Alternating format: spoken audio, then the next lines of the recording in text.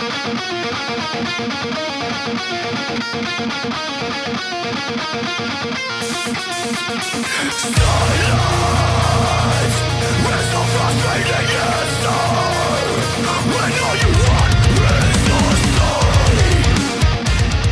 is Undaunted Life, a Man's Podcast. I'm your host, Kyle Thompson. Let's get into it.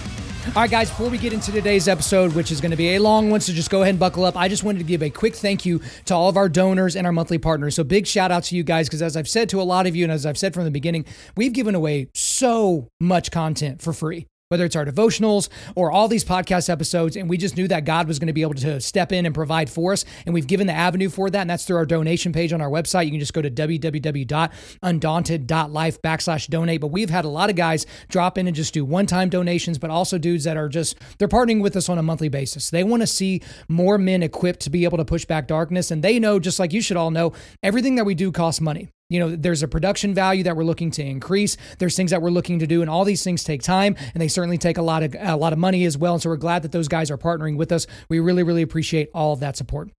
But we're going to go ahead and into today's episode. Like I mentioned, this one's going to be a pretty long one, pretty lengthy one, but we're going to be going into a lot of different things, because I think in the last 8 or 9 days, we've released as many episodes of this Botching Afghanistan series, Botching Afghanistan. And it's been a crazy time period for everyone in the world watching what's going on in Afghanistan. Okay.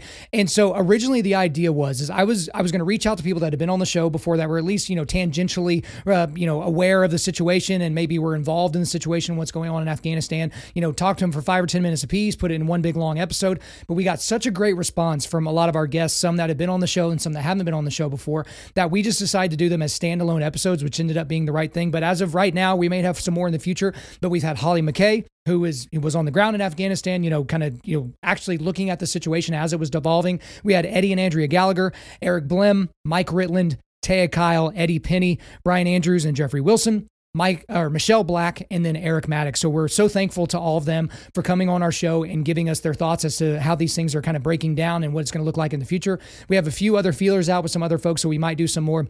But today is going to kind of be a wrap up of this series, if you can't be a wrap up, because there are some other things that I need to talk to you guys about, some other things that are very important, some other things that you all are asking me about, which we will certainly get into new episodes here in the next week or so on those things. But in terms of what we're going to go over today, I guess the easiest place to start would be to what we're not going to be doing today. So what today's episode is not, it's not a detailed retelling of the history of the Afghanistan conflict and all the different points that come to play and how we got to this present day and the history of warfare in that region. That is not what we're doing. But in the show notes, we are going to leave an episode from Ben Shapiro. It's actually a little video that he did last weekend. He did a great video that kind of goes into all of that. So I'll share that with you in the show notes so you can check that out.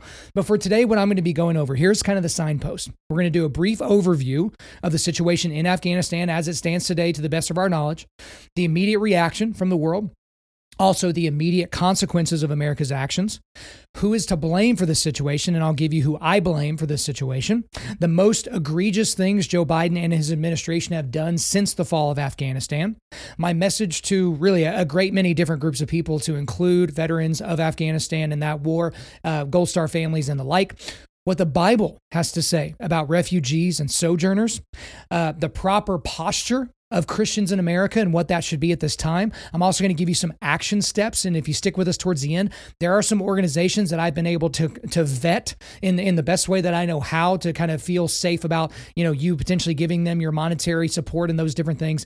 And if you stick with me through the very, very end, which I hope you will certainly do that, I'm going to go over why the subtitle of this podcast is The Lasting Death. So let's go into the situation in Afghanistan. Okay, so there's the stuff that pretty much everybody knows. Okay, so Co-President Biden, he made a time-based and not circumstances-based decision to withdraw American troops from Afghanistan, technically by September the 11th of 2021, and we've since learned that that was actually August the 31st, so here really in the next few days. And this was in defiance of basically all the advice from pretty much every living human being in his orbit, okay?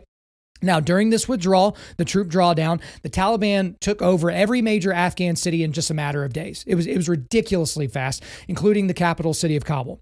Now, the Taliban is essentially controlling all the major cities and the entire country and the entire populace of Afghanistan. The Taliban are systematically, as we speak, killing groups of people So that namely Afghan soldiers, anyone that was even tangentially helping the United States forces, Christians, as we'll get more into a little bit later. And as we sit right here, and I'm recording this the day before it comes out, as we sit right now, there's an unknown number of American citizens stuck, stranded. Yes, Jen Psaki, stranded in Afghanistan, and they can't get out. The number is likely over 10,000. We can't get the State Department to tell us exactly how many American citizens have been gotten out of the country and how many are left there. Okay, they're trapped inside a country because they have no way to get to the only working airport in the country, and that's in Kabul, because we gave up Bagram Air Base, and the refugees are in the same boat. Okay, and the U.S. government has given these people zero assurances that they will be kept safe or saved. You've had these groups of people that have sent emails to the State Department, and they're basically like, hey, what's the deal? Like, we don't see anybody coming to get us. There's this potential deadline of August the 31st. And, where's the assurance that we're going to be able to get out of here? The U.S. government is not giving that to people. So that's the stuff that people know about this situation. But then there's some stuff that most people surprisingly don't know about. So most people know that we left behind weapons and vehicles and equipment and stuff like that, and that's now in the hands of the Taliban, but they have no idea how much. So from a recent article that Jack Carr wrote for townhall.com, he said this, quote, "It remains uncertain exactly how many weapons and how much ammunition we left behind, though estimates from the Government Accountability Office project our billions invested in the Afghan National Army include 600,000 weapons, 75,000 vehicles, and 200 aircraft. After 20 years of war, we managed to turn the Taliban into one of the best equipped militaries on the planet," unquote. Okay, so that's something that most of you didn't know. It's not just a few M4s and a couple of Humvees. It's an insane amount. We basically left them the keys to become a forceful military. Okay. Also, the Taliban are forcing people to mark their homes with an X if that house houses a girl that is over the age of 12. The reason that they're having people do that is so that if another Taliban militant comes by later, they will be able to take possession of that girl as their bride, otherwise known as a sex slave. So here's the other thing that's kind of crazy about that. If the Taliban finds a home that is housing a girl that is at least 12 years of age, and the family did not put a red X outside the building on the house, the entire family is being executed. A lot of people don't know that's happening. Also, married women over the age of 25 are being sold into sex slavery. There's a pastor on the ground that actually said this last week, quote, "Husbands and fathers have given their wives and daughters guns and told them that when the Taliban come, they can choose to kill them or kill themselves. It is their choice," unquote. So also the Taliban is reportedly going door to door searching for Christians. Okay. They're searching their phones for Bible apps, right? So like the ESV Bible or the Blue Letter Bible or YouVersion, they're searching for apps. If a Bible app is found, they're reportedly killing these people immediately. And there's estimates right now, it's impossible to have the exact number, but estimates that there are between 3,000 and 12,000 Christians in Afghanistan. That's a country of around 38 million people, but only a few hundred are publicly identified as Christian, because in this country, they will actually have you put your faith affiliation on your identification card. And only a few hundred people have made the bold step of calling themselves Christian in a country that has been coalesced under a constitution of Islamic law. Okay. So, but again, it's almost impossible to know the real number of Christians there. But currently, Christians are reportedly fleeing to the mountainside, the countryside, and they're just trying to do everything that they can to live. And there's a quote I wanted to read you from Frontier Alliance International. This is a group that helps with refugees all over the world, Christian refugees. They said this, quote, "The Taliban has a hit list of known Christians that they are targeting to pursue and kill. The U.S. Embassy is defunct, and there is no longer a safe place for believers to take refuge. All borders to neighboring countries are closed, and all flights to and from have been halted, with the exception of private planes. People are fleeing into the mountains looking for asylum. They are fully reliant on God, who is the only one who can and will protect them," end quote. So just an absolutely stunning situation there. And guys, by the time you listen to this podcast, some of the stuff that I told you is going to be out of date. There's going to be worse things that are happening. A lot of people are saying the situation in Afghanistan, specifically around the Kabul airport, it's going to get worse before it gets better. And, there's really nothing to say that it's not going to happen that way. So I'm really, really sad about that. But let's go into the reaction here, because the reaction has been kind of interesting to watch. There's been literal, universal, international condemnation of what the Biden administration has done, which is shocking. Our allies are saying how stupid this was. Democrats in our own country are saying how stupid this was. Like, how could you possibly botch something this badly? Well, if you've been paying attention to Joe Biden for any length of time, you know that he's perfectly capable of being an absolute moron. But the thing that's been interesting, at least up to this point, is there's been very little media spin, at least initially, which I was shocked by. I was thinking we were going to have a 24-hour cycle before we started getting the media spin. But isn't it interesting, though, as just kind of a quick side note, Twitter is still letting Taliban and all their spokespeople use their platforms, but not the former president of the country. But I'm not going to digress and talk about Trump. But the interesting thing about what we're seeing now is it's all about COVID-19, COVID-19, COVID-19, COVID-19. It's like wall-to-wall coverage all of a sudden. And here's the thing. I promise. I say this all the time, and then I say something that sounds conspiracy theory-ish after that. I'm not wearing a tinfoil hat, right? Just got the headphones on. It would not surprise me one bit if the Biden administration actually coordinated with the FDA to announce the Pfizer COVID vaccine FDA approval right at the magical time that the Biden administration needs a serious flushing of the news cycle. I mean, would that be shocking to anybody? You might say, oh, that's a separate entity and all that kind of thing. Do you really trust most of these government organizations and that there's not some sort of a political gain? What have we learned since the beginning of the COVID pandemic, except for the fact that these aren't neutral parties working in the federal government of any country, especially the United States of America? So it would not surprise me one bit that this is kind of the new focus, and we're hearing about all these stories about, mask mandates in schools and, how teachers are apparently getting beat up by people and, parents and stuff like that. That's what the shift has been, because the media, the Biden administration, Joe Biden, they're pretty much hoping that you forget about what's going on in Afghanistan, especially because the next week or so is going to get way worse. And we'll certainly get more into that here in a second. But the next section I want to get into here are the immediate consequences of America's actions, because there are consequences to every single one of these actions. And this is certainly one of those situations. The first consequence that I thought of is that the Taliban will flex and the Biden administration will allow it. Absolutely will allow it. I mean, just the language being used from the Biden administration right now is egregious. But as of right now, the Taliban has said, oh, no. Joe Biden gave us a deadline of August the 31st where he would have all the Americans out of the country, and we're going to hold him to that. Their spokesperson called it a red line, right? So the Taliban's probably going to hold a red line, unlike, Barack Obama, who said there was a red line in Syria, and then apparently the red line just got erased. But the Taliban is flexing, and Joe Biden's not going to do anything about it. He does not want the news cycle to turn into American troops shot at the Taliban shot, American troops dead, or any of those types of things. But they're just going to allow the Taliban to do whatever they want. So that's an immediate consequence. Another immediate consequence of what happened here is that there's a leadership vacuum that's been left, right? When the United States, abdicated leadership in the area, that left a vacuum, and China and Russia are all too eager to fill the gap. Within 24 hours of Kabul falling to the Taliban, the Chinese Communist Party and Russia basically announced to the world, whenever the Taliban gets fully established and they fully get everything kind of taken care of and they get everything established the way that they like, we want to make sure that we support them, right? And so China is going to be all too eager to help them build roads and give them money and internet and whatever stuff that they need, and Russia's going to be right there along with it. So that's an immediate consequence that we're going to have to deal with for a long period of time afterwards.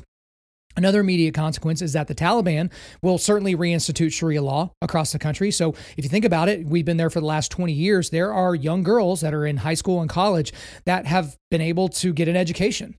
They've been able to go on dates. They've been able to not wear their hijab everywhere and all these different things, and not have a male escort everywhere that they go. That's no longer going to be the case. Sharia law is going to be reinstituted. We know that's going to happen. And another consequence is that the Taliban is already threatening Americans. Right? They're already basically signaling that there are going to be issues for not only the Americans left in country, but all the Americans that they run into across the world. They're already signaling that. Here's another thing. Al-Qaeda and ISIS are going to make a comeback. We're already seeing reports of Al-Qaeda and ISIS, coordination on certain things. And, people have said, hey, Al-Qaeda and the Taliban don't like each other. I think even one of our guests said that they don't like each other, but they're all working in concert with one another.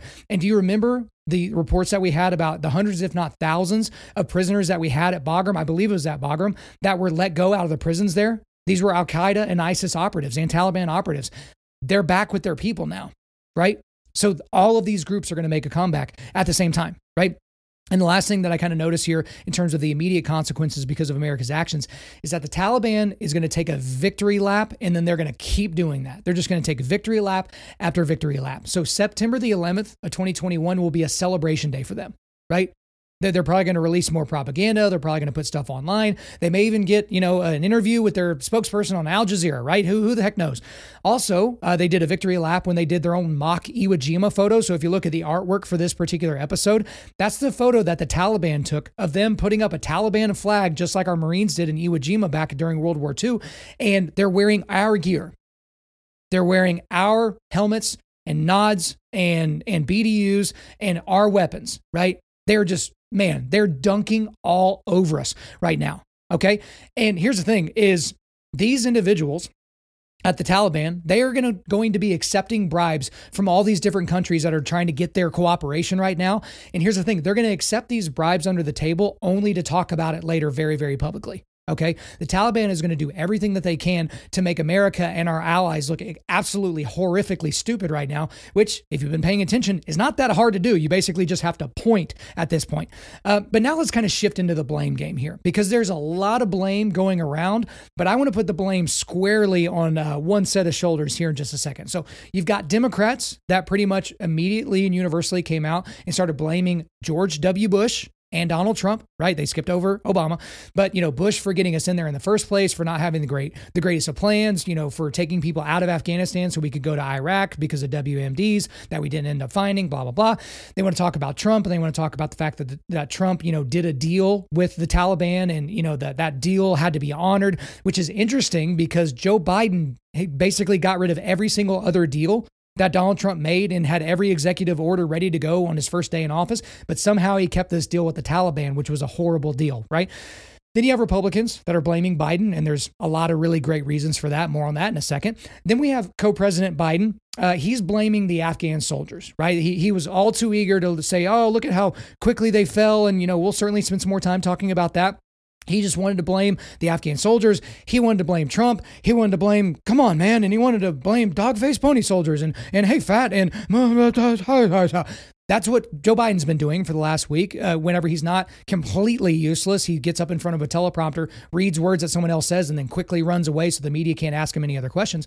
Also, the Afghan people, and I asked this of Holly McKay, they're blaming the United States, but they're also blaming their own Afghan soldiers, which is interesting, because they know that their military-aged males gave up.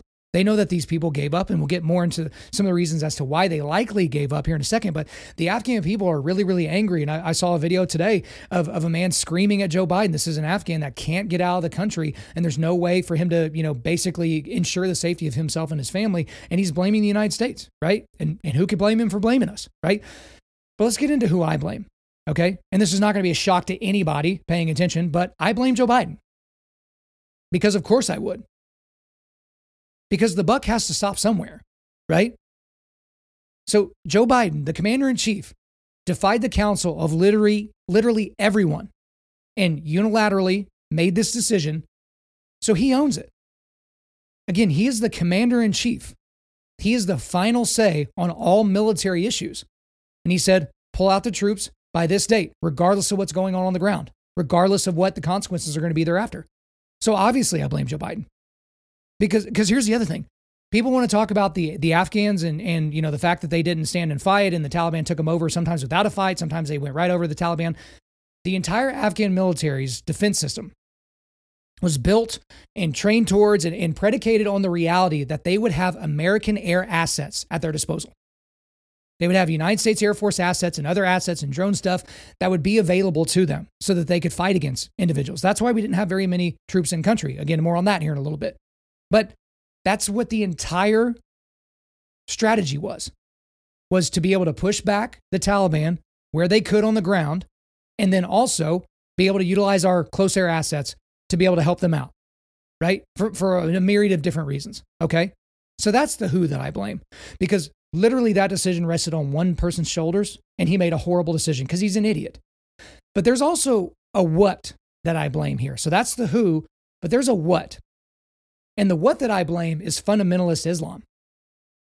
Because people want to talk about Islamic terrorism. They want to talk about Islamic extremism. But the Taliban and Al-Qaeda and Boko Haram and ISIS and all these groups that I've talked about a lot before, Hamas, the Muslim Brotherhood, these are fundamentalists, okay? So as a quick aside, we need to talk about what it says in the Quran. because there is something called abrogation in the Quran, right? So abrogation means there are some writings that were written a long time ago that were written and inspired by Muhammad, right? But then there are subsequent writings that are not abrogated, or that are abrogated, basically saying these things that I wrote in the past, those aren't important anymore. What I'm writing to you now is what you need to know. This is what you need to carry forth into the future. So the 9th surah, okay, that's basically how the Quran breaks down. It's like chapters or books or whatever. The 9th surah, that is the very last writings given by Muhammad to Muslims, okay? It's the least abrogated, okay? I want to read some verses to you from Surah 9. So let's go to Surah 9, verse 5. But when the forbidden months are past, then fight and slay the pagans where ye find them, and seize them, beleaguer them, and lie in wait for them in every stage of war, or every stratagem of war, rather. But if they repent and establish regular prayers and practice regular charity, then open the way for them, for Allah is oft forgiving, most merciful. Okay, so by the way, what they're talking about is practice regular charity. That is enforced taxation at the threat of death. Okay, but let's stay in Surah 9 and go to verses 29 through 33. Fight those who believe not in Allah nor the last day, nor hold that forbidden which hath been forbidden by Allah and his messenger, nor acknowledge the religion of truth, even if they are the people of the book, until they pay the jizya, that's the tax, with willing submission and feel themselves subdued. The Jews called Uzair a son of Allah, and the Christians call Christ the son of Allah. That is a saying from their mouth. In this, they but imitate what the unbelievers of old used to say. Allah's curse be on them, how they are deluded away from the truth. They take their priests and their anchorites and their lords in derogation of Allah, and they take as their Lord Christ the son of Mary, yet they were commanded to worship but one Allah. There is no God but He. Praise and glory to Him. Far is He from having the partners they associate with Him.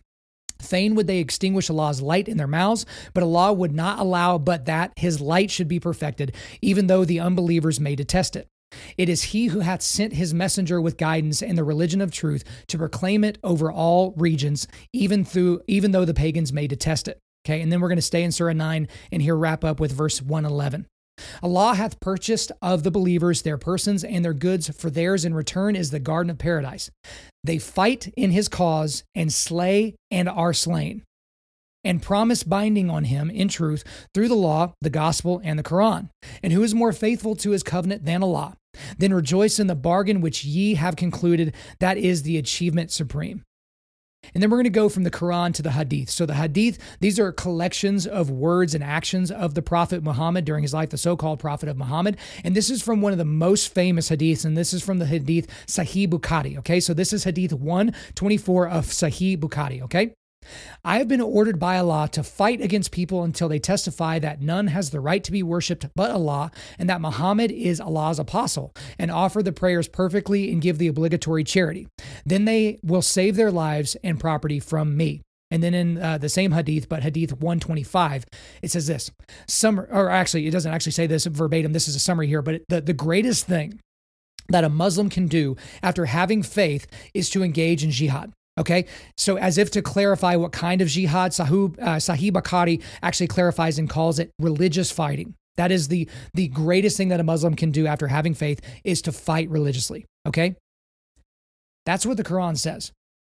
So whether a Muslim doesn't perform those deeds, doesn't participate in religious fighting, doesn't actually slay their enemy, this is what the majority of Muslims believe. Now, people like ISIS, and groups like the Taliban and Al-Qaeda, and again, Hamas, Boko Haram, all of them, these individuals are taking this non-abrogated scripture to its logical conclusion, right?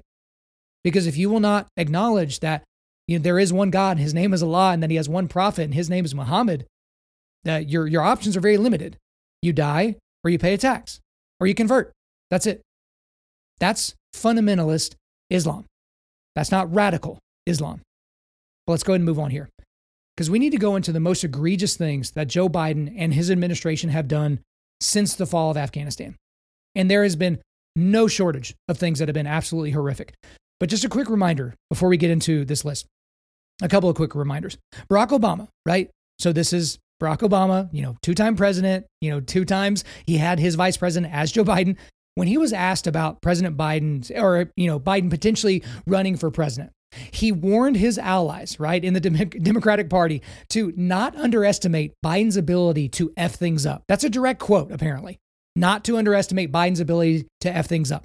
His own president, right, said that about him. And then former Defense Secretary Robert Gates, this was Robert Gates, the Defense Secretary under Obama, he said, quote, "I think he has been wrong on nearly every major foreign policy and national security issue over the past 4 decades," unquote. Again, these are two people from his administration. One guy was his main boss, right? Saying this guy's basically an idiot. He's basically a screw up. But let's go ahead and get into some of the egregious things that he's done. So the Biden administration has essentially had to beg him. They essentially had to beg Joe Biden to come back from vacation. This was, just last weekend, right? And so that he could read a statement that someone else prepared for him, which he clearly didn't read beforehand. And after those 20 minutes were up, he took no questions. He turned away from the podium. He hopped right back on Marine One and went back on vacation. Think about that. Afghanistan was literally falling into the hands of the Taliban, and he's somewhere doing something, right? He's not in the White House. And literally it took several days of horrible news before the White House announced, like, okay, Biden's going to come back from Camp David. Astonishing, right? Another egregious thing is the Biden administration is they're not allowing U.S. troops to go and get, AKA save American citizens that are trapped inside the country and American allies. Okay. So as far as I know, okay, I've heard about all these different countries doing it. The British, the Italians, the French, the Ukrainians, and several other countries, they have allowed their forces to go in and retrieve their citizens that are stuck in Afghanistan. They're not just waiting at the airport. Like, all right, if you guys can make it to the airport, we'll make sure you get out of here safely. No. They're going into the country and they're risking their own lives in order to protect and save their citizenry. But the greatest nation on earth with the biggest and best military on earth, the strongest fighting force ever, we're unwilling to do so. Again, because Joe Biden doesn't want a bad news cycle. He doesn't want a bad headline. American soldiers died trying to protect Americans stuck in Afghanistan or something like that. But every other country, including our allies, is taking care of their own people. But we're unwilling to do that. The Biden administration is. Another egregious thing is that they are treating the Taliban as if they are a legitimate government, as opposed to our enemy. Pretty much everyone in the State Department is talking about this group of people as if they're just some sort of like neutral group, right? There may be a country that we don't like very much, but they're legitimate all the same. So we just need to be nice to them. We're not treating them or talking to them like they are our enemy, which they are. Which goes into the next thing, which is the Biden administration is trusting the Taliban to keep their word, and they're depending on them to be nice. Because the Taliban's like, yeah, we'll let your people out of here. Again, they got to be out by August 31st because that's the date that you set, and it'll be really bad if they're here afterwards. But yeah, sure, let them come through. We won't do anything to them. They're trusting the Taliban, some of the worst human beings on planet Earth, in the history of humanity even. You're trusting them to be nice and to be honest. You fools. It's unbelievable. And the next thing is they've done away, the Biden administration is somehow, in a blink of an eye, they've done away with the mantra, we don't negotiate with terrorists. Because that's exactly what we're doing now. Because Joe Biden set his withdrawal deadline, again, the withdrawal that he put in place, and he said publicly that this depends on Taliban cooperation. This depends on Taliban cooperation. Absolutely stunning admission. Our enemy that wants every single American to die, that's not a Muslim, right? And maybe even some that are American Muslims. They want us all to die. But gosh, you know what? We can't really do what we need to do unless the Taliban cooperates, as opposed to screw what the Taliban thinks. Even if you want to pull all the people out of the country right now, which as we've seen is not really a great idea, you should say, screw you guys. We're going to do whatever we can. We're not going to leave any stone unturned to get our people out. That's how much we care about American citizens. Joe Biden and his administration are like, I don't really want to do that. It might end up being bad for us. But there was one thing that was especially egregious. That was just a really, really short thing. But this is a comment that has defined the Joe Biden administration and Joe Biden specifically as co-president since he's been in office. And this should be a quote from him that should live in infamy. It should absolutely be that. We should be hearing this quote decades from now as one of the most egregiously, horribly stupid and evil and terrible things that we've heard an American president say while they were in office. Okay? So let's go ahead and go into the clip here. But we've all seen the pictures. We've seen those hundreds of people packed into a C-17. We've seen Afghans falling. That was 4 days ago, 5 days ago. What did you think when you first saw those pictures? It was 4 days ago. It's 5 days ago. Come on, this is supposed to be a puff piece interview.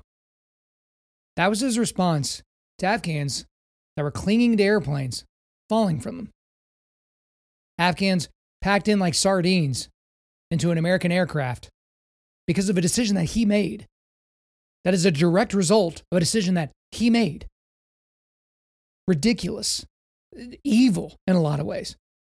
And here's the other thing that I think is pretty egregious, and this is really reflective of the entire Biden administration, is that instead of doing what we should do, which is to speak softly and carry a big stick, the Reagan way of doing things, they're speaking loudly, and apparently the stick is up their butts. This was Biden's UN ambassador, right? The United Nations ambassador, Linda Thomas Greenfield. She had this to say in an interview with CNN's Wolf Blitzer last week. It was absolutely insane. Quote, "We are hearing from people in Afghanistan that they are getting threats from the Taliban, and we have expressed in no uncertain terms here at the United Nations through a very strongly worded press statement from the Security Council that we expect the Taliban to respect human rights, including the rights of women and girls. We have also indicated that they have to be respectful of humanitarian law, terrorists, that we do not expect to see to Afghanistan will become a safe haven for terrorists. It's not their words that we will hold them to. It's their actions that we will be watching." Ooh, no. Did they just say that they were going to give us a very strongly worded press statement? This whole time, I've been worried about bombs falling out of the sky and hitting me on the top of my turban. Oh man, but gosh, if the UN sends a strongly worded press statement from the Security Council, my goodness, what are we going to do? Is that what you think the Taliban's doing right now? They're quaking in their boots because the UN is saying things? Do you honestly trust a terrorist organization that believes in Sharia law, that they're going to honor the rights of women and girls? They don't believe that women and girls have any rights, right? It's just, what world are they living in? Because they're certainly not living in the one that we're all in. And here's the other thing that, with the Biden administration, they've already moved on. Okay, Jen Psaki's answering questions when she has to, and all those idiots from the Pentagon are answering questions when they have to. They've moved on. It's COVID-19 24/7. Since Joe Biden's been back from vacation, right, he has talked publicly about COVID-19 way more than he has about Afghanistan. And guess what? COVID-19 is a real thing. It's something that we're having to deal with. There are people that are dying. There are people that are having some issues with it, right? It's not going anywhere. He doesn't want to talk about anything else. He's trying to get everybody to focus back on COVID-19 because he can control the COVID news cycle, right? They can talk about new variants and they can talk about booster shots and they can send Dr. Fauci out there to say his stupid crap that he likes to say. But that's what they've done. They've moved on. They don't care about Afghanistan anymore. Not really, right? And the last thing I'll go into here on Joe Biden and his administration is that he specifically, I'll just talk about Joe Biden. Well, no, this is all of them, but specifically Joe Biden. They're blaming everyone, okay? Except themselves. Joe Biden specifically is blaming everyone he possibly can blame except for himself and the people inside his administration, okay? There's no extreme ownership whatsoever. And so here's the thing that's interesting about this. Like when Afghanistan was falling, a lot of people, especially in my sphere of influence and in my world, they immediately thought to themselves, what would Jocko have to say about this? What would Jocko Willink be saying about this? Because he fought over there. He has brothers that have died over there. It's just kind of one of those things. A few days ago, he posted a video on Instagram and it was amazing. It's had over 1 million views at this point. I don't guess if it's technically gone viral, but a lot of guys have been sharing this around and it's not on his YouTube channel or anything like that. And I'm going to play this video for you right now in its entirety. It's about 3 minutes long. And this is Jocko as if he were the president and what he would be saying right now to the country. Okay. Now here's my little caveat right here. I did a bunch of research to try and figure out, the parameters around me even being able to share this video. I don't think it's technically copyrighted. I don't think I'm going to get dinged by YouTube or all that, but I can't know until I actually put it up whether it's going to get dinged or not. So there is a chance if you're listening to this at some point in the distant future that this next section is going to be deleted out. And so I'm going to be doing this big intro for something that's not going to happen. So if that ends up happening, in the show notes, I will have a link to this video, but otherwise I'm just going to go ahead and play this for you here. Good evening. I wanted to give you an update on the current situation in Afghanistan. As you know, we were set to leave Afghanistan this month, and as we began the final drawdown, I made some critical errors. Namely, I underestimated the strength of the Taliban, and I overestimated the strength and capability of the friendly Afghan forces. This was my fault. And due to my mistake, the Taliban has taken control of Afghanistan. There are reports now that ISIS and Al-Qaeda are working alongside them. Unfortunately, there are tens of thousands of Americans on the ground there, as well as friends and allies of America on the ground. And these people, Americans and our allies, are all stranded. And that is my fault. But they will not be stranded for long. In the next 48 hours, America will be in control of most major airports in Afghanistan. Any resistance we meet from the Taliban or otherwise when we seize these airports will be destroyed completely and without mercy. From those airports, we will conduct rapid strike rescue missions until we have recovered and evacuated all our citizens, allies, and friends. Any person that interferes with these operations will be killed. We will also recover or destroy all aircraft, vehicles, weapons, and sensitive equipment that we left behind. Any person utilizing, guarding, or located in close proximity to these weapons or equipment will be killed. Once we have evacuated all friendly personnel and recovered or destroyed the weapons and equipment left behind, we will depart Afghanistan. But we will continue to monitor everything that happens in Afghanistan through our ground and airborne surveillance equipment. Terrorist training camps or activity will be targeted and destroyed. Gross violations of human rights will be stopped through overwhelming force. And any group in Afghanistan fighting for freedom, liberty, and basic human rights will be supported through special operations forces and ruthless precision air power. We will continue that dedicated support until the enemy is no longer a threat to humanity or to the good people of Afghanistan. May God bless America, and may God have mercy on the souls of our enemy, because we will not. That is all. Even now, just re-listening and rewatching that, man, I mean, powerful stuff. That's what leadership looks like. And again, you might say, okay, yeah, that's dramatic. He's not actually the president, different things like that. We can pretty much rest assured that, this was a guy that was waking up at 4 o'clock and 4:30 in the morning every morning to work out well before anyone knew he was doing it on Instagram. We can assume he would say the same thing if he was in that position. And it just makes me lament the fact that we don't have someone in the White House that's willing to speak that way. Because that is a message that we can all galvanize around. Absolutely. We can all get behind a message like that, regardless of what we think about the situation in Afghanistan and whether or not we should have been there and blah, blah, all those different things, okay? So, again, that's my list of things that were just absolutely egregious by the Joe Biden administration and really their abdication of leadership. But now I want to get into some messages that I have for particular groups of people. And there's a lot of groups of people here that I think need to get a little talking to. Some groups a little bit more than others. So let's go ahead and get into this here. This is my message to the "we should have never been there in the first place" crowd, okay? To that crowd, I would say, watch this and remember how it made you feel the first time you saw it.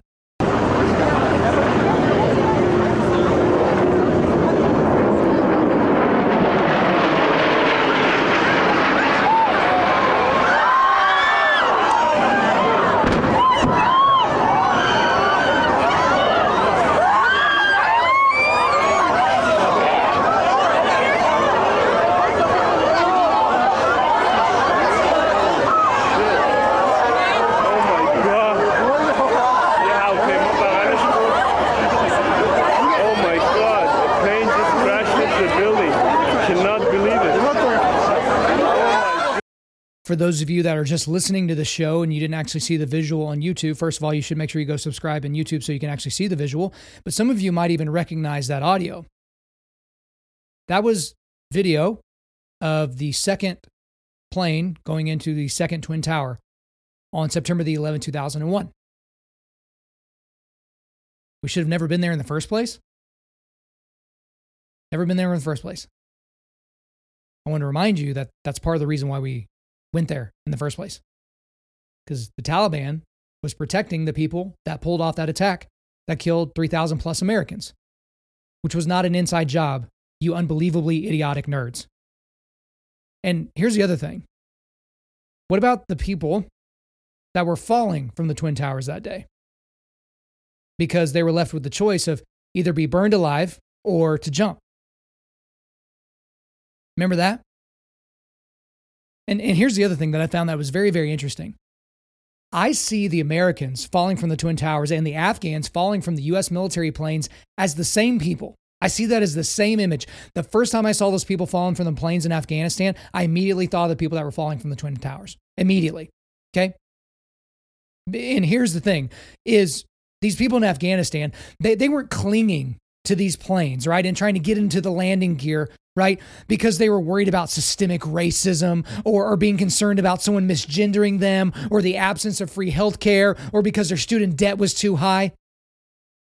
These people saw that as the only pathway to potential further life.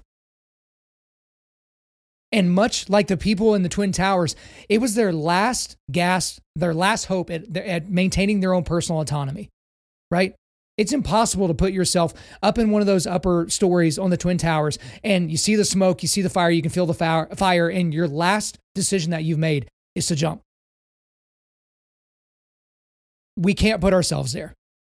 But I see those as the same thing, okay? And for all these people in America that are calling America this horribly racist and terribly patriarchal place, right? You know, all these horrible people, it's super interesting to me that these people are not clinging to airplanes trying to get out of the United States, right? They're not trying to get out. But here are these desperate Afghans that are clinging to these planes in the hope that one day they might end up in the United States of America, a country which, as we've been reliably informed, is horrifically racist, patriarchal, oppressive, and it's the worst place in the world to be. Think about that.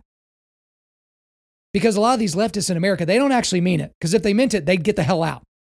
But they don't mean it. But these Afghans meant it.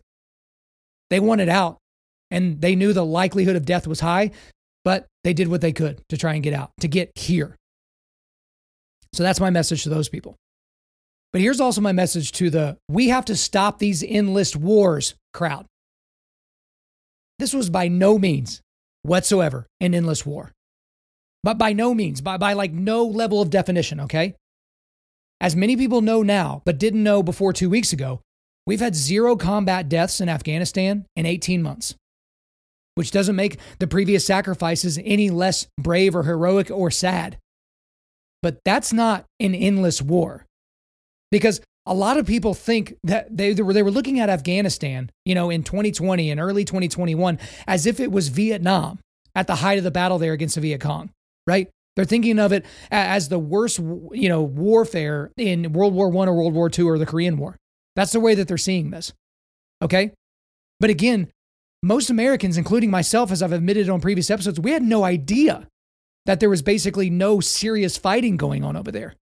That the situation was fairly well handled, even with the skeleton crew of troops that we had over there. So to this endless wars crowd, this is the problem with bumper sticker sloganeering. Because you hear people say that, and it sounds right. It's like, yeah, we've been there for 20 years. What have we gotten? The country's still not, a full-fledged democracy. And, gosh, we just need to hurry up and get everybody home, and we got to stop these endless wars. There's so much more to it. That's what happens when you do a univariable analysis. That's exactly what happens. Now, here's my message to the we can't just leave our soldiers there forever crowd, okay? A few things that you're perhaps not aware of. World War II ended in 1945, okay? But we still have troops in Germany and Italy even to this day. Even to this day.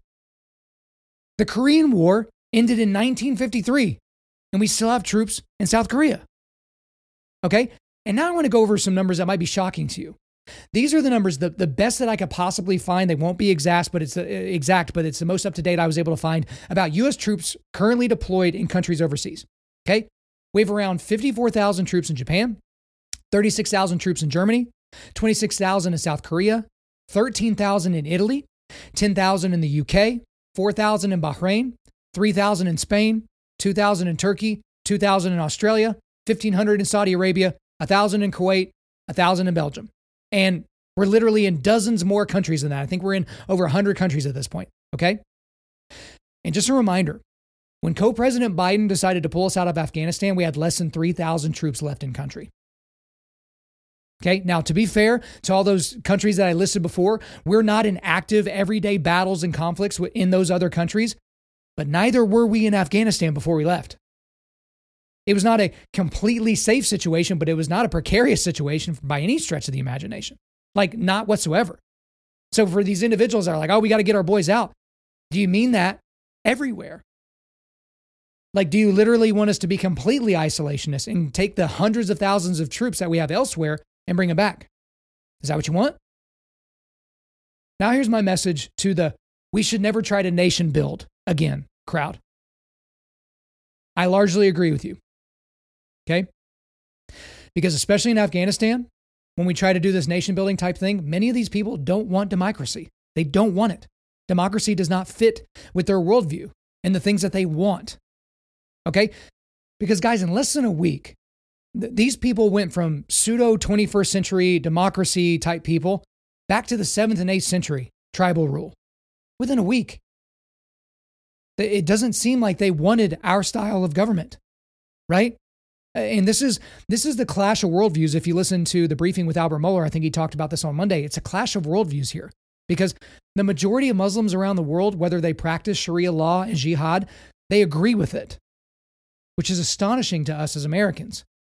Most of these people agree with the dictates of Sharia law, which doesn't look anything like modern American life and hopefully stays that way forever, right? But it's just not something that they wanted. So if you're trying to build a nation in a way that you want, but the people there don't want it, it's not something that's sustainable in the long term.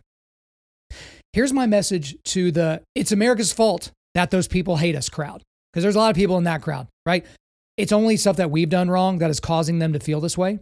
But I'll say something that Dan Crenshaw says all the time. Those people over there, they hate us because they hate us, okay? The Taliban and all the other groups like them, they hate us because they hate us. It has nothing to do with what we've done or not done. Now, you can make an argument that, if a little boy, his dad was in the Taliban and, the Taliban was killed by U.S. forces and that made him mad and he didn't have his dad. And by the time he's 16, another Taliban guy's, ready to put an AK-47 in his hand or a bomb on his chest and say, hey, we're going to go kill some Americans. Maybe that's going to inspire them. But that's not where the story started, okay? Right? It started way back before then, okay? This has nothing to do with us in terms of what we've done. It's because of who we are and what we represent. We represent a freedom that these people don't want their people to have, okay? So it's ridiculous to say that it's our fault. The next question, or I guess the next message here would be, and this is to co-President Biden, okay? This would be my message to them. You're a feckless coward. And that's probably the nicest thing I could think to say directly to co-President Biden at this moment. There's a lot of other things I'd like to say, but kind of a family program here. Next message. This would be my message to the never Trumpers, right? To the conservatives or the Republicans that ended up being Biden voters in the last election in 2020. This is just a reminder to you. When you're voting against someone, you have to remember that you're voting for someone. So Democrats were very eager to get out and vote against Donald Trump. Conservatives that were kind of on the fence, they just couldn't bring themselves to voting for a guy like Trump. They just couldn't have a vote for Trump on their record. You got to remember, there's someone on the other side of the ticket. And in order to vote against Orange Man Bad, you had to vote for the guy that's not alive. Okay? And look at where we are now. Look at where we are as a country. This virus that Joe Biden said he was going to have under control by July, yeah, how's that working out, right? The southern border is an absolute atrocity, right? But the economy is not responding in the way that it should have. We can't get our people to go back to work. Businesses are crumbling, even though they're allowed to be open. There's threats of more lockdowns. We have kids being taught in school that their friends are vectors of transmission and they themselves are vectors of transmission. And when they're not talking about masking and doing all those things, they're basically telling these kids, oh, you were born white, so you're an oppressor. Telling little kids that. This is the Joe Biden country, right? Is this the country you wanted? Are things better now than they were 2 years ago, pre-COVID? Are things better? Because guess what? I will take angry, loud, bombastic, and rude leadership over no leadership at all, any day. So again, you may have Donald Trump on a ballot at some point in the future. And I've already given my opinions on that, right? I'm not very happy about that potentiality for the future. And I don't think it's going to end up well for Republicans if that happens. But anytime as you move forward in the future, right? When you just can't vote for someone that seems so bad because the media has portrayed them in that way, right? Including the things that they do that are actually bad. I want you to remember that there is somebody else that you are having to vote for in order to do that. Now, this is my message to the we shouldn't be the world's police crowd. You hear a lot of people, we shouldn't be, Team America, world police. We shouldn't be doing that. How are you liking the world when America is so emasculated and weak? Are you enjoying this world? Are you enjoying the images of what's going on in Afghanistan right now? Is that something that you enjoy? Because anytime that we put our fingers into anything going on in any other country, you get really offended. Oh, we shouldn't be there. We shouldn't be the world's police. And that's people on both sides as well. Do you like this? I'm assuming that you don't.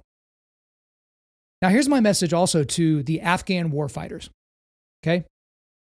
To the ones that basically ran away when the Taliban came.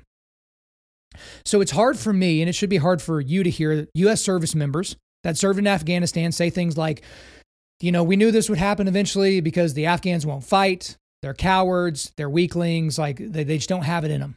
Okay. By now, I know a lot of you Afghan soldiers that are still alive because you haven't been beheaded by the Taliban yet have heard feedback similar to that, probably from your own countrymen, hopefully from your own countrymen, right?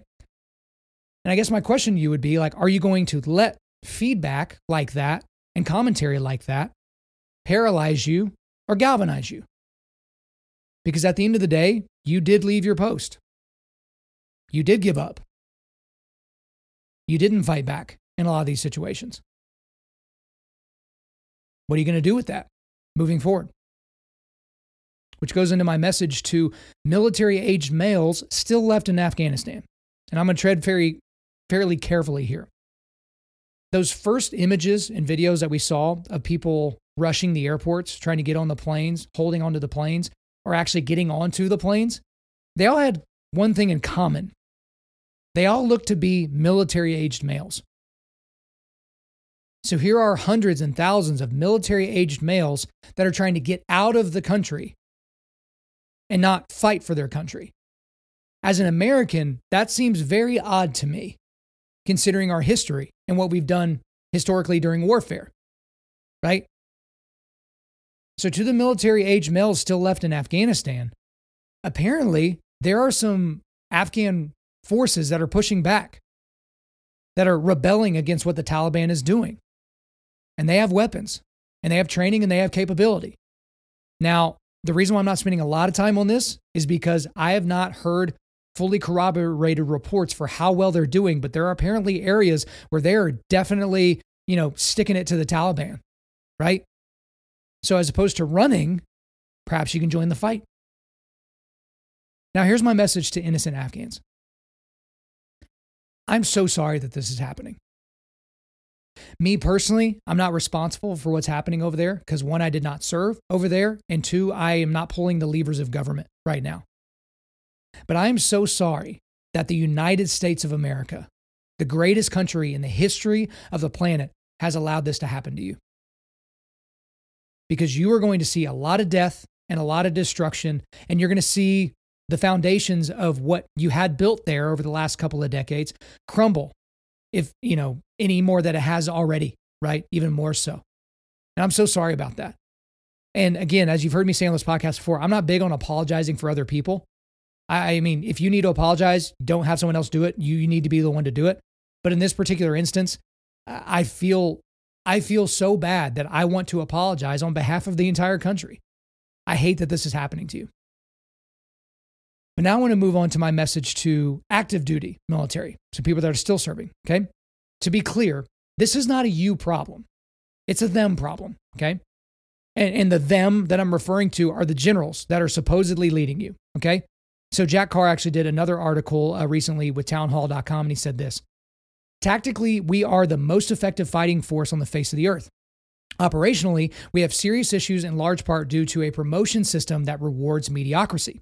Any frontline soldier who has been in a BUB, that's the battlefield update brief, with staff officers and their PowerPoints will be acutely familiar. Rose-colored assessments that only got rosier as the graphs and figures were polished on their way up the chain of command. Strategically, we are a complete failure and have been since the 1960s. Once again, as the situation continues to deteriorate in Afghanistan, the frontline soldier, sailor, airman, and Marine will bear the brunt of their senior leaders' failures, unquote.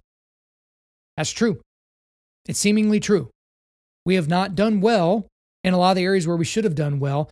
And I think Jack Carr pointed this out. I'll try to remember it put it in the show notes. One of the first things he put out in a blog is that, things started to go poorly for us when we changed ourselves from the Department of War to the Department of Defense, right? But seemingly to the military men that are listening to this, your superiors are way too worried about being promoted and about other things like climate change or COVID or white rage or diversity right now. They seem to be focused on those things. They just apparently don't have time to worry about the lethality of the U.S. military. And I know that puts you in a tough spot because maybe you're 11 years in and you were thinking you were going to put in your 20. I don't know what this is going to look like for you until we get another person in office. I really don't. But I have a couple more messages left before we move on. This is my message to Afghan war vets, so veterans that actually served in Afghanistan. To those that are feeling like their sacrifices were in vain, the sacrifices of just being over there, perhaps you left blood over there, perhaps you left limbs over there. Most of you, if not all of you, left brothers over there. I will echo the sentiments of the people I had on the podcast last week. What you did was not in vain. The best thing that I could possibly think to say is you gave the Afghan people hope that there could be something better than the world that they were living in. What more can you do? If you went over there and you did what you were told and you acted heroically and whatever your job was, whether you were, scooping macaroni and cheese in the mess hall or you were, out beyond the wire every single night killing bad guys, you did what was required of you to keep their country safe as well as you could, but also to keep us safe here. No more 9/11 style attacks here on the home front. That's because of you. And I'm so thankful that you did that. And I will forever be indebted to you for doing such a thing. And my last message here is to Gold Star families. So this one's a little bit harder.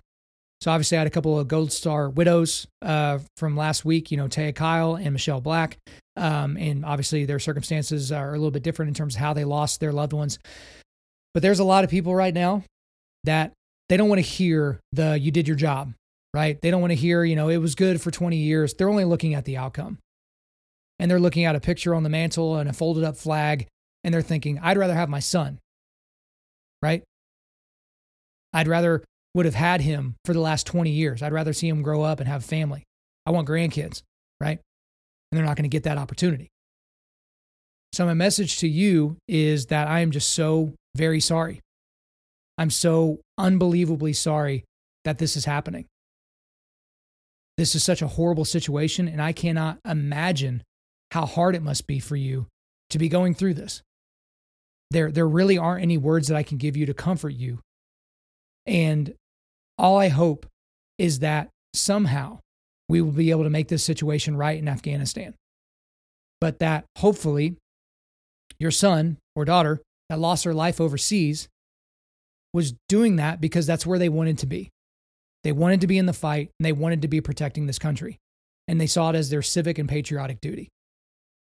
So again, I'm not really happy with my words there, but it's the only words I got for you. I'm just so very sorry. But outside of just the persecution and all the other horribly violent things that are happening right now in Afghanistan, this is causing and will continue to cause a refugee problem in that country, right? And maybe in the entire area. And so this has caused quite a bit of debate in our country and in other countries as well. Because you have people saying like, okay, we have no responsibility to take these people into our country. Let's resettle them over there. Or no, we need to bring everybody here no matter what. And it's on both sides of the aisle. There's not really like a clear vision as to kind of what's happening. And just to kind of remind you, a refugee that's a person who's being forced to leave their country in order to escape war or persecution or natural disaster or famine or something like that. And in the Bible, they're also called a sojourner. That's someone that, temporarily resides in a place, right? Maybe they don't completely relocate there. But there are a lot of political and public safety questions that come along with this, forthcoming refugee crisis, right? Because we're still in the middle of just trying to get our own people out, but we're trying to get allies out that are actually Afghans that we're trying to get over here, maybe get them, temporary citizenship or actual full citizenship, whatever the situation is. But there are a lot of questions that come up. And one of them is like, where will we relocate these people to? To other places in the Middle East near Afghanistan, to our neighborhoods, right? Then it begs the question, will we relocate just them? Or are we going to kind of do a string migration type thing? Are we going to relocate these people and their entire extended family? That's an important debate that we're not going to really get into here, but that's an important question to think about. Also, who's going to pay for the relocations and the subsequent and likely required welfare of these people that are relocated wherever they're relocated? What do we do, or how do we know that these people are who they say they are? Some of these people don't have papers. Some of these people have gotten their passports taken away or destroyed by the Taliban. How do we know they are who they say they are? And then, how do we know that we're not relocating terrorists into the interior of our country? Because if I'm Al-Qaeda and the Taliban and ISIS, I'm making sure there's some of our people on these planes. And some people are like, oh, that's kind of an outmoded fear. I don't really feel like that's really legitimate. But how do we know that, right? Which they could have just done this a whole lot easier. They could just fly anywhere into, South America and just make their way through Mexico into the country and no one would even stop them. But then also, if Democrats and leftists are right, why would we even want to relocate these brown people, right, as they would call them, to the most racially oppressive country in the history of the planet, right? Because again, as I talked about earlier, I've been reliably informed that we are the worst. We are literally the worst country ever in history, right?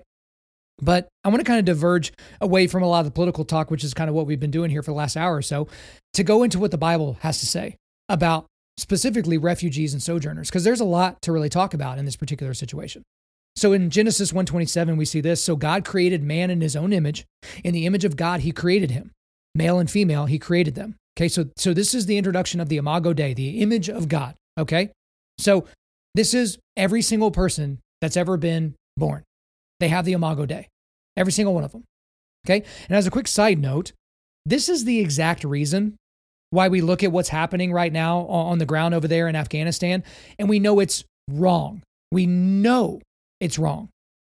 And it's because this is not just another case of a highly evolved monkey that wears pants and talks, taking advantage of a weaker, highly evolved monkey that wears pants and talks, right? But that's how we know. Because all of us inherently have the Imago Dei, and we know there's value in us as sentient beings, okay? Then also, the Bible says this in Psalm 139, 13 through 14. For you have formed my inward parts. You knitted me together in my mother's womb. I praise you, for I am fearfully and wonderfully made. Wonderful are your works. My soul knows it very well. So every single person, again, ever, they have the Imago Dei, and they were fearfully and wonderfully made with a purpose to glorify God.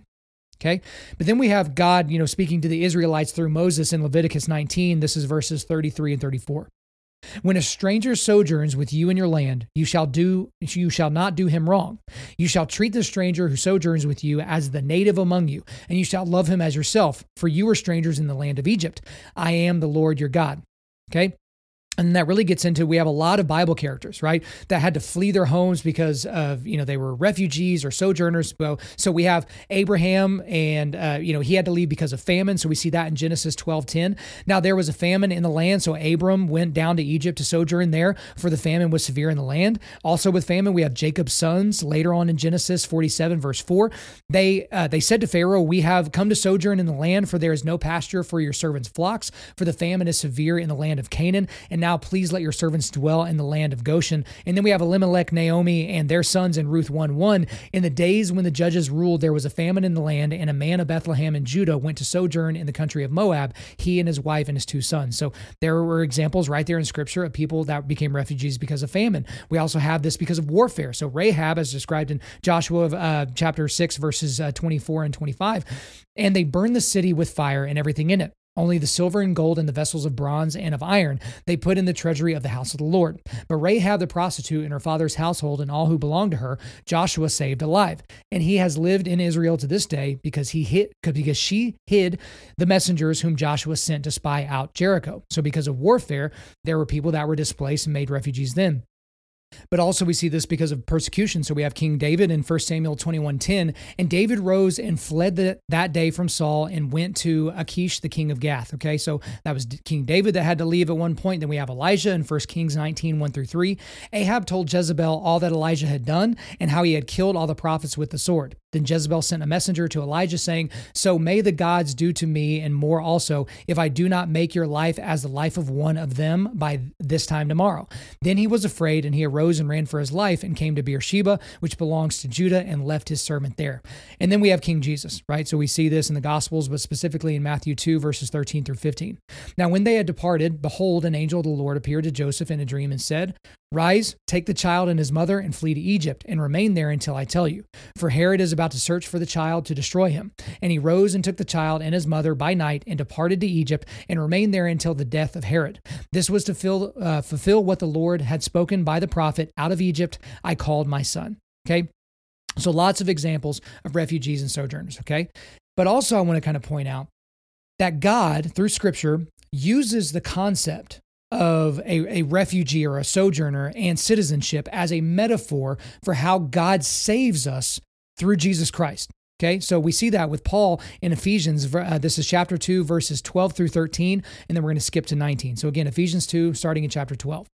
Remember that you were at that time separated from Christ, alienated from the commonwealth of Israel and strangers to the covenants of promise, having no hope and without God in the world. But now, this is verse 13, now in Christ Jesus you were once far off and have been brought near by the blood of Christ. Now to verse 19. So then you are no longer strangers and aliens, but you are fellow citizens with the saints and members of the household of God. Okay, so that's the interesting thing for us. We need to be thinking as American Christians about this situation and be thinking about these people in this way. And this is outside of the politics, okay? I know we're probably going to get into politics later, maybe in a different podcast or something like that. There's a lot of political questions that need to be answered, a lot of logistical questions that need to be answered here. But at this particular moment, as American Christians, this is how we should remember these people. Okay, this is how we should remember to think about these people. And this is kind of getting into the next section, which is what is the proper posture for Christians in America at this time, okay? And the only thing I could really think of, and this just kept coming up for me, is to suffer with those who suffer and to mourn with those who mourn. So we're going to go back to Scripture here. So suffer with those who suffer. And we get that from 1 Corinthians chapter 12, verses 13 and then 25-26.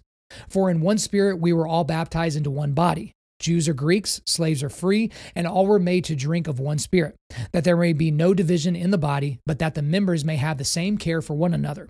If one member suffers, all suffer together. If one member is honored, all rejoice together. And then to mourn with those who mourn. This is Romans 12:15.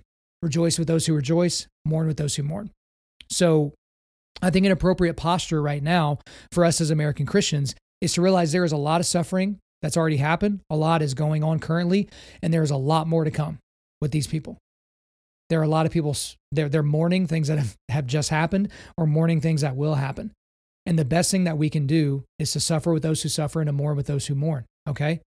Because there are a lot of people, not just Christians in Afghanistan, that are going to be suffering through all this. The mourning is going to be absolutely horrific, and who knows how many months, years, or decades we're going to have to be dealing with this, right?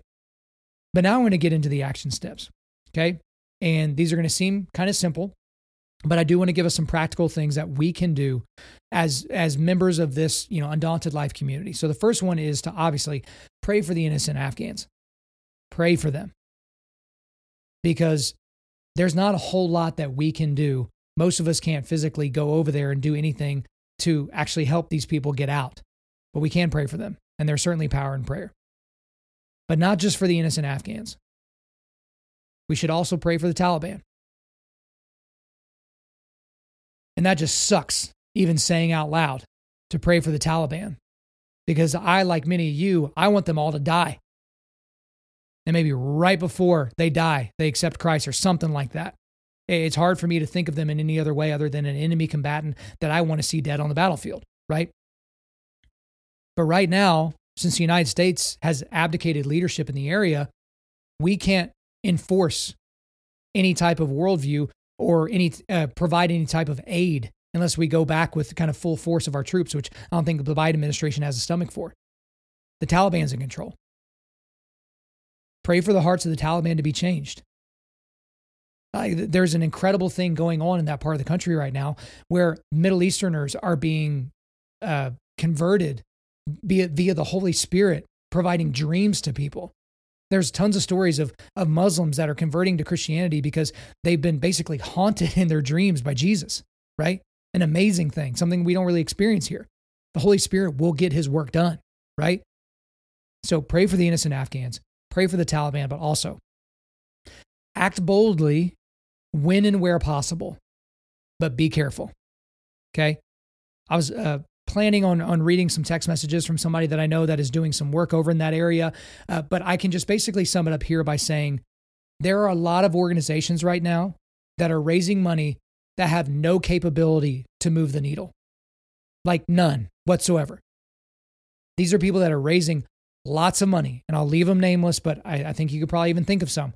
They're raising a ton of money, but they're not actually getting people out of the country. They have no way of getting people from the outskirts of Afghanistan or from the city of Kabul to the airport. They have no way of getting them there safely, but they're raising money, right? And it's a hard thing to kind of sit here, but this was the best advice that my buddy who remained nameless, this is what they told me. They basically said, there are going to be some organizations that start coming out that are obviously moving the needle, that are literally getting people out. They're getting them to surrounding areas. They're not getting in the way of the other processes, and we should support those organizations. So again, I'm going to go ahead and transition to that part now. There are some organizations that I'm comfortable referring you to at this point if you want to act with your dollars, okay? So the first is called Save Our Allies, and all this will be in the show notes. But that is a joint coalition with No One Left Behind, the Independence Fund, and the Mighty Oaks Foundation. So a podcast alum, Chad Robichaux, this is what his group is doing. They're actually chartering flights out of host nations. So they are apparently legitimately moving the needle and actually getting Afghans and getting U.S. citizens and getting interpreters and getting all those people out of the country and flying them to safety via host nations. Okay. That is my understanding. Okay. Which with all these people, I reserve the right later to apologize for sending you that way. But through some other back channels, I was able to confirm that that is essentially what Save Our Allies is doing. Okay. Now, the rest of these suggestions are coming directly from Holly McKay. So I'm actually just reading directly from her email. All of these will be in the show notes as well. These are the organizations that she has vetted that she would like people to support as well. So the first is Emergency USA. And so again, I'm just reading from her email here. As an honorary board member of Emergency USA for the past 4.5 years, I can personally attest to the incredible work this organization has done and continues to do for Afghans in need. While much media attention in recent days has been focused on the calamity surrounding the Kabul airport, let's not forget that the embattled Afghans were left behind with nowhere left to go and no prospect of leaving anytime soon. Emergency USA not only has a critical hospital to treat the war wounded in the heart of Kabul, it also offers life-saving medical services across the country far from the media's purview. Millions of Afghan lives have been saved since 1994. We must keep emergencies doors open for nations most vulnerable. So those links are in the description here. Then we have Stronghold Rescue and Relief. My friend Efrem Matos, a former Navy SEAL, founded this organization in 2019 as a means to support those in dire need around the world with as little overhead as possible. He personally calls each of the few Afghan interpreters on their assistance index each night, ensuring them in these uncertain times that their cases are being worked on and crafting the best plan and plan of action toward a safe and swift evacuation. This helps to keep families calm and hold the ethos of no person left behind. There are still many Americans who love and care for those who serve shoulder to shoulder with our troops. The focus of Stronghold these past few weeks has been on creating land routes out of Afghanistan to smuggle out Afghan families who will inevitably be left behind. This underground railroad of sorts will be pivotal as the U.S. makes its final departure and the Hamid Karzai International Airport, or HKIA, falls into the Taliban's grip, and there is nowhere left for allied Afghans to go. Okay, so that's obviously Efrem Matos, a alum of the podcast as well. We would like for you to support him. Next organization is Women for Afghan Women. As we all know, women and girls have the most to lose when it comes to the Taliban takeover, and many are deeply fearful for their lives and future. Thus, Women for Afghan Women serves as the largest women's organization in Afghanistan, according to its website. At present, it is accepting donations to help provide safe shelter, resources, and aid to the thousands of women, children, families, and staff. So that link will be in the show notes. Then we have Reporters Without Borders, again, reading from Holly's email here. As a journalist and writer myself, the pillars of free speech and shining the light in the darkest of places are the backbones to decisions and policy initiatives. Afghan journalists are some of the most extraordinary in the profession, and the incredible press apparatus in the country is one of slim successes of the past 2 decades. Is one of the slim successes of the past 2 decades. I apologize. Sadly, Afghan journalists have lost that achievement in the blink of an eye and are almost all running for their lives. RSF is working to advocate on behalf of journalism in Afghanistan, as well as support those who need safe passage out. And then the last one is International Rescue Mission, or IRC. They have set up a forum in which we can all raise our voices to the White House and urge the Biden administration to take immediate action in guiding Afghans to safety. So again, all those links are in the show notes. I know that took a while to get through, but we're kind of bringing it to a conclusion here. So I want to tell you guys why I decided to call this podcast The Lasting Death. Okay. And if you're still listening right now, again, we're really appreciative that you're listening to all this and taking in all this information. Okay. Especially some of the more action oriented type things. But the reason I wanted to call this The Lasting Death, the first reason is because the deadly ripple effect of Americans' withdrawal will last years, if not decades. Again, I agree with the people that think that things are going to get way worse inside of Afghanistan before they get better. So if you thought people falling from planes and, people getting their heads chopped off in public executions and Christians being hunted down and murdered and, families having to put X's on their doors and their kids being taken away as child sex slaves, if you thought that was bad, it's about to get way worse. Okay. So it will be a lasting type of thing. It will be a lasting death. But all the while I was thinking through this and kind of coalescing my thoughts to bring it to you, there's really only one true lasting death. And that is an eternity spent apart from Christ. So this is my dire word to you and to anyone listening to this that is not a Christ follower, that you need to do so. Because he's the only way for us to the Father. All you have to do is confess that you're a sinner, repent from your sins, acknowledge that you can't save yourself, right? You can't determine where you go when you die. Like you're not the one in control, right? You have to admit that you need a savior. And you have to commit your life to Christ. Just a few quick scriptures here. John 3:16, what most people know, for God so loved the world that he gave his only son, that whoever believes in him should not perish but have eternal life. And then Romans 5:8, but God shows his love for us in that while we were still sinners, Christ died for us. Romans 10:9. Because if you confess with your mouth that Jesus is Lord and believe in your heart that God raised him from the dead, you will be saved. And then John 14:6, I alluded to it just a second ago. Jesus said to him, I am the way, the truth, and the life. No one comes to the Father except through me. So to the people in Afghanistan, we should be praying that this becomes a reality for them, that the church would continue to grow somehow in Afghanistan when all they're trying to do is to stamp it out. But also for you listening to this right now, this is a message for all of us. That if we don't accept Christ, it's not a beautiful picture for us after we pass on. Every worldview has an origin story, a meaning story, a morality story, and a destiny story. Origin, meaning, morality, destiny. Origin, where did we come from? Meaning, why are we here? Morality, what's the difference between good and evil? Destiny, where do we go when we die? That's the Christian story, and we have to accept it. All right, guys, thanks so much for listening to this rather long podcast, but we are going to do a quick resilience boost before we let you go. At Undaunted Life, our mission is equipping men to push back darkness with content that forges spiritual, mental, and physical resilience. So I've got a lot of links for you. First of all, I've got the, you like how my voice cracked there here at the end? I saved it all the way to the end, you guys. I'm doing my best here, okay? But I've got that YouTube video of Ben Shapiro. It's called In the Graveyard of Empires, America's War in Afghanistan Explained. So that's going to be for you in the show notes. Also, I have the articles from Jack Carr. One is called The United States Withdrawal from Afghanistan. And then the second one is A Time for a Bold Adjustment, Fire the Generals. So that was the one that he put in Town Hall. Then I've got that Instagram Jocko Willink video that I played for you earlier. Again, it may or may not be there in the actual body, but it is here at the very end. Also, I've got a link to Holly McKay's Substack. So you need to subscribe at her Substack because you're going to be able to get more information as to kind of what's going on the ground and ways that you can help moving forward. And then I've got links to all the organizations I talked about earlier that I'm comfortable referring you to. That's Save Our Allies, Emergency USA, Stronghold Rescue and Relief, Women for Afghan Women, Reporters Without Borders, and International Rescue Committee. All right, guys, thanks so much for listening to the podcast episode. I really do appreciate it. Wherever you're listening to this, please subscribe, rate, and review. If you want me to come speak live at your event or on your podcast, you can just shoot me an email to info@undaunted.life. That's just info@undaunted.life. You can follow us on Instagram and TikTok and like us on Facebook. Also, you can check out our website for everything else, including how to donate to keep more content like this coming. Just go to www.undaunted.life. We also want to thank the band August Burns Red for allowing us to use their music for our content. The intro-outro track on this podcast is their song Cutting the Ties, which is off their 10th anniversary re-recording of their album Leveler. The links are in the description. I'm your host, Kyle Thompson. Remember, keep pushing back darkness, keep forging spiritual, mental, and physical resilience, keep seeking the Lion of Judah.